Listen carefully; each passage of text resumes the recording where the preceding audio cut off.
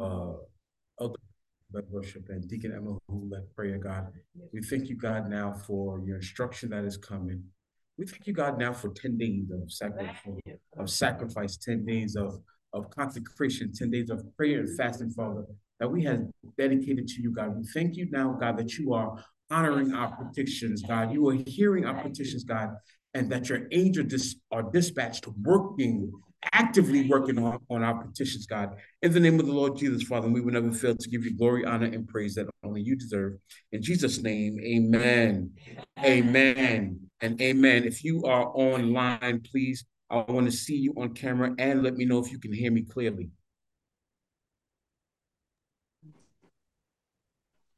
I guess you can hear me clearly. Yes. I can hear you. Yes, we can hear you. Yes. Trina, we tired of seeing your two fingers. You knew tonight was day 10. You should have been ready. I call Deacon Trina out because I can, and she's not gonna get mad and take it personally. I can see you overseer, but I am driving.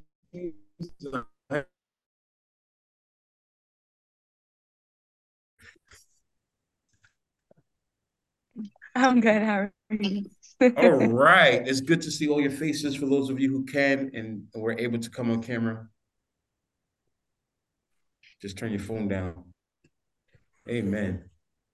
I'm excited about the ending of this fast.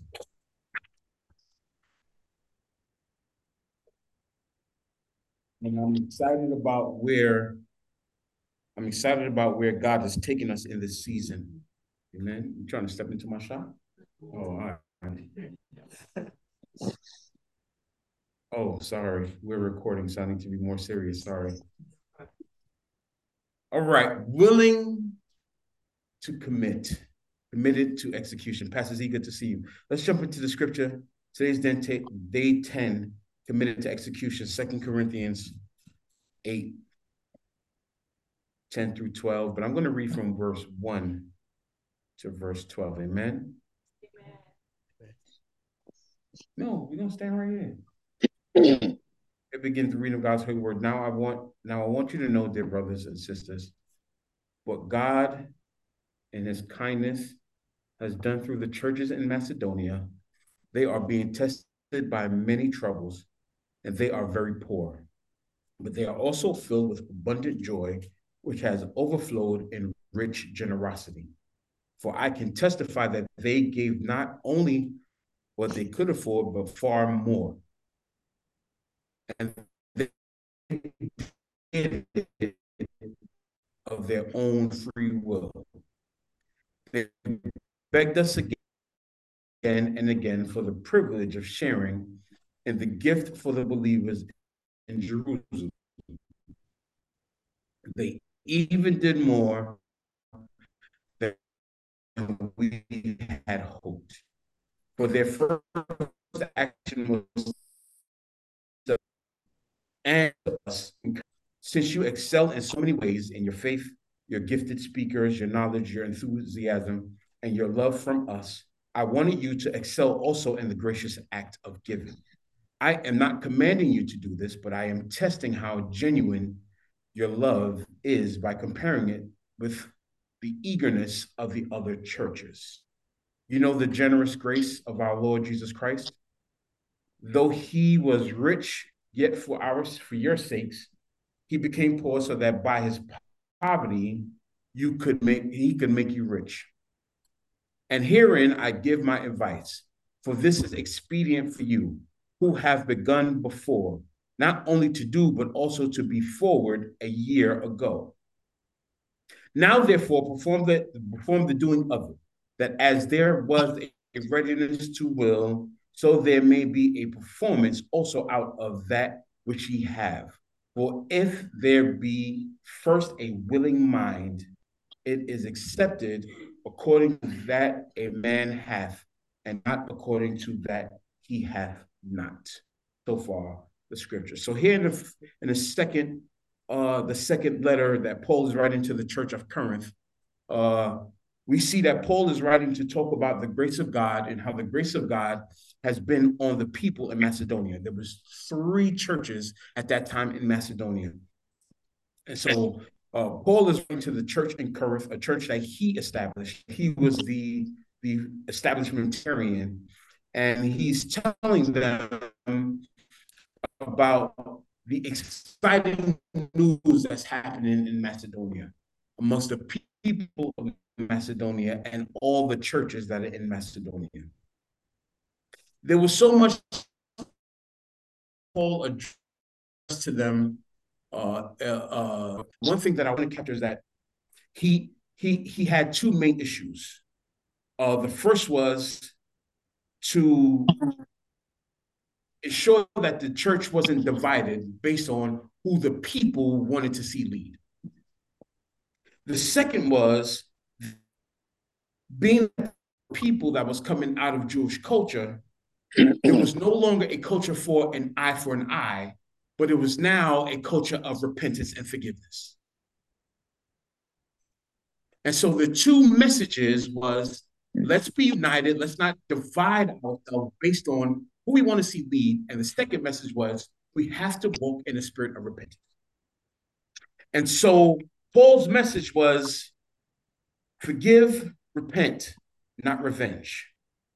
The overarching message brought conviction to the people, which led to a repentance, which led to them getting saved, then a repentance, and then a spirit of joy, because the atmosphere in the city of Macedonia just changed based on their stance of repentance. And so because of this joy, now the people of Macedonia began to give financially, began to give to the churches in Macedonia, and began to give outside of their giving bracket or their financial bracket. They were giving more than what they had. So they were literally giving away everything because of the joy that they were now functioning in. They were beginning to give away everything because of the joy that they were functioning in. So they went from a people that were vengeful to a people that was joyful. They went from a people who was always seeking revenge to a people who was giving cheerfully, all because of their stance of repentance. So with the attitude and the demeanor change in the people, because they were more joyful, they began to give more finances. And Paul basically said, hey, God, do this for the churches in Macedonia. And God began to bless them, and they began to repent, and there was just good stuff happening for the people in Macedonia. And so Paul writes this letter, and he's beginning to challenge the people at Corinth. And he's challenging the people at Corinth to be more like the Macedonians. And he says, I want you to give, but he prefaced it with this statement. We saw it in verse 7. Since you excel in so many ways in your faith, your gifted speakers, your knowledge, your enthusiasm, and your love, I want you to excel also in this gracious act of giving. So Paul was challenging the people at Corinth, or the Corinthians, to give like the Macedonians. Verse 8, he says, I'm not commanding you to do this, but I am testing how genuine your love is by comparing it with the eagerness of the other churches. This is not a command. What you do, I'm not commanding you to do. I'm encouraging you to do. I don't know about you, but most people, when you command them or you tell them or you give them a directive, they instantaneously go against the grain because they don't want to be told what to do. Grown folk have a way of not listening to people they feel like they don't have to listen to. Grown folk have a way of just going against the grain because they can go against the grain. You ever met a person that just challenges everything for no reason? If everybody's saying, hey, the sky's blue, they'll say the sky is gray. just to have an argument and a debate. You ever meet a person who would argue a point and argue a point even when they were wrong, just to prove that some point in what they're trying to make is correct and right? That's right. I was one of those people. And it wasn't until I got into my 30s that I learned how to share my opinion rather than force my opinion. I started to understand that as someone who is in a position of leadership and is following other people in a position of leadership, it's better to share my opinion and let them say, oh, we should do it that way. Because if they don't think that we should do it that way, then I just go ahead and I do what they ask me to do. And I don't do it purposely with the intention to fail. Right? I take it on, I do it, and I do it to the best of my ability to ensure that it succeeds because that's what's being asked of me. I started to recognize that it's easier to work in harmony and to be seen as trustworthy than to work at odds and be seen as a potential liability. But Paul shares, I'm challenging you to give. Through this challenge, I'm testing your love in comparison to what's happening at the churches in Macedonia.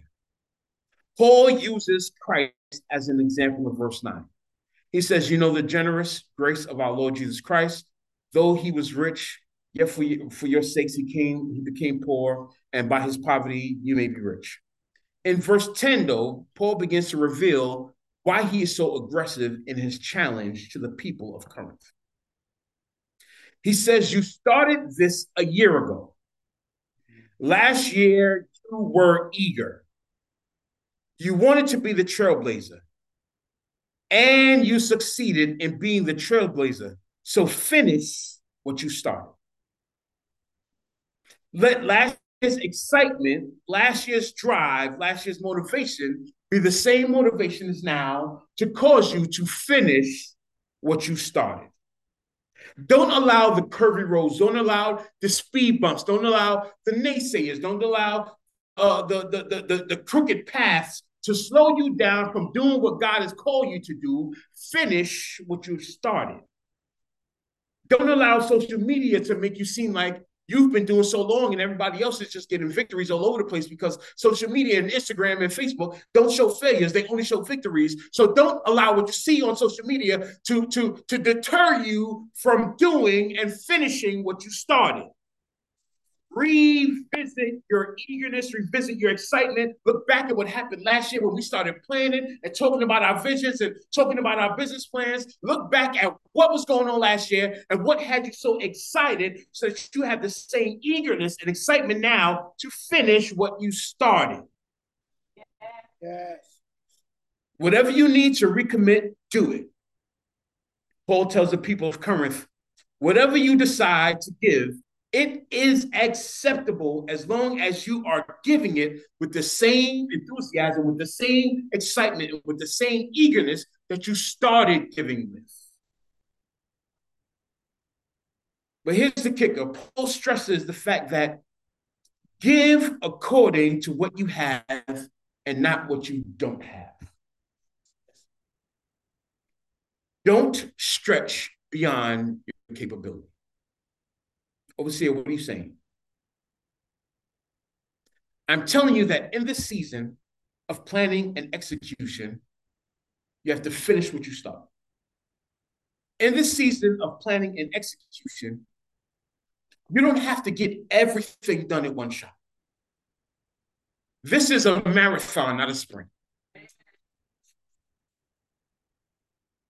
And so rather than dedicating or trying to dedicate 16 hours to your vision and your plan, you dedicate 2 or 3 hours, as long as it's the same eagerness as when you started writing the vision. Don't get eager for 5, 10, 15 minutes and then an hour in, you're looking at, oh, I got 14 more hours to go, and now you lose all excitement and you lose all eagerness. You're better off just working your vision for 10 or 15 minutes, being excited, moving for those 10 or 15 minutes, and then moving on to something else. Finish what you started. Take the same eagerness that you use to start it to finish it. I know y'all don't know Pastor Claudine as well as I know Pastor Claudine. But Pastor Claudine has this ability to hear from God and then just come up with random quotes that are famous that I never heard of. And it always seems to be like the perfect quote, like at the right time, exactly what I needed to hear, or while I was studying something. I'm like, all right, God, I hear it. Okay, all right. And so today, Pastor Claudine gave me a quote, and I think it was the perfect thing. While I was studying, she gave me this quote, or should I say, while I was preparing, she gave me this quote. It says, "A commitment is more certain and serious than a promise, as it signifies a desire to promise more than one can deliver. A promise is evaluated by its immediate effects, while a commitment challenges you to hold on to it and is less indulgent." So, people of God, as we close out this fast, I'm challenging you not to make yourself a promise, but to commit. Don't make yourself a promise to say, every day of the week, I'm going to work on my business. Every day of the week, I'm going to put in 4 hours. Don't promise yourself, just commit to doing the work.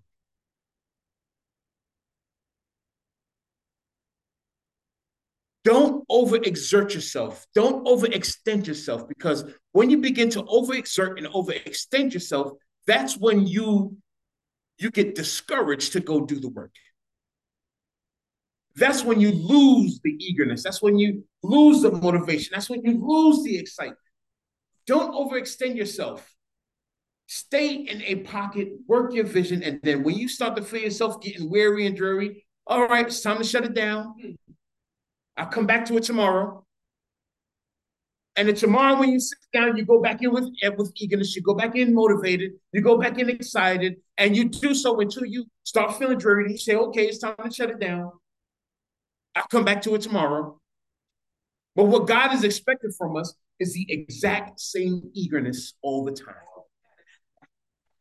What God is expecting from us is the exact same eagerness all the time. So as you show up in your visions, as you show up in your business plans, as you show up in your personal lives and in your personal goals, watch God, because all God needs from you is your yes. All God needs is your yes. Because my yes to God shows that I'm committed. My yes to God shows that I'm here. My yes to God, sometimes it may not seem eager, but it shows that I'm ready to do the work. And as you begin to do the work and God starts to send you small victories, then you get excited about it. You get eager because now you're winning in spots. You're like, oh, God took my yes and now he's turning it into wins for me. So now I'm excited. Now you're looking forward to going to sit down. Now you're looking forward to going to do the work, because God has took your work, God has took your yes and turned it into wins. Don't get scared looking at the big picture. Don't allow yourself to get dreary. Don't overcommit. Don't overextend. Don't stretch yourself. Commit to being eager. If it's 10 minutes a day, if it's 15 minutes a day, if it's 20 minutes a day, if it's 30 minutes a day, if it's 2 hours a day, commit to doing the work and watch God. Amen? Amen.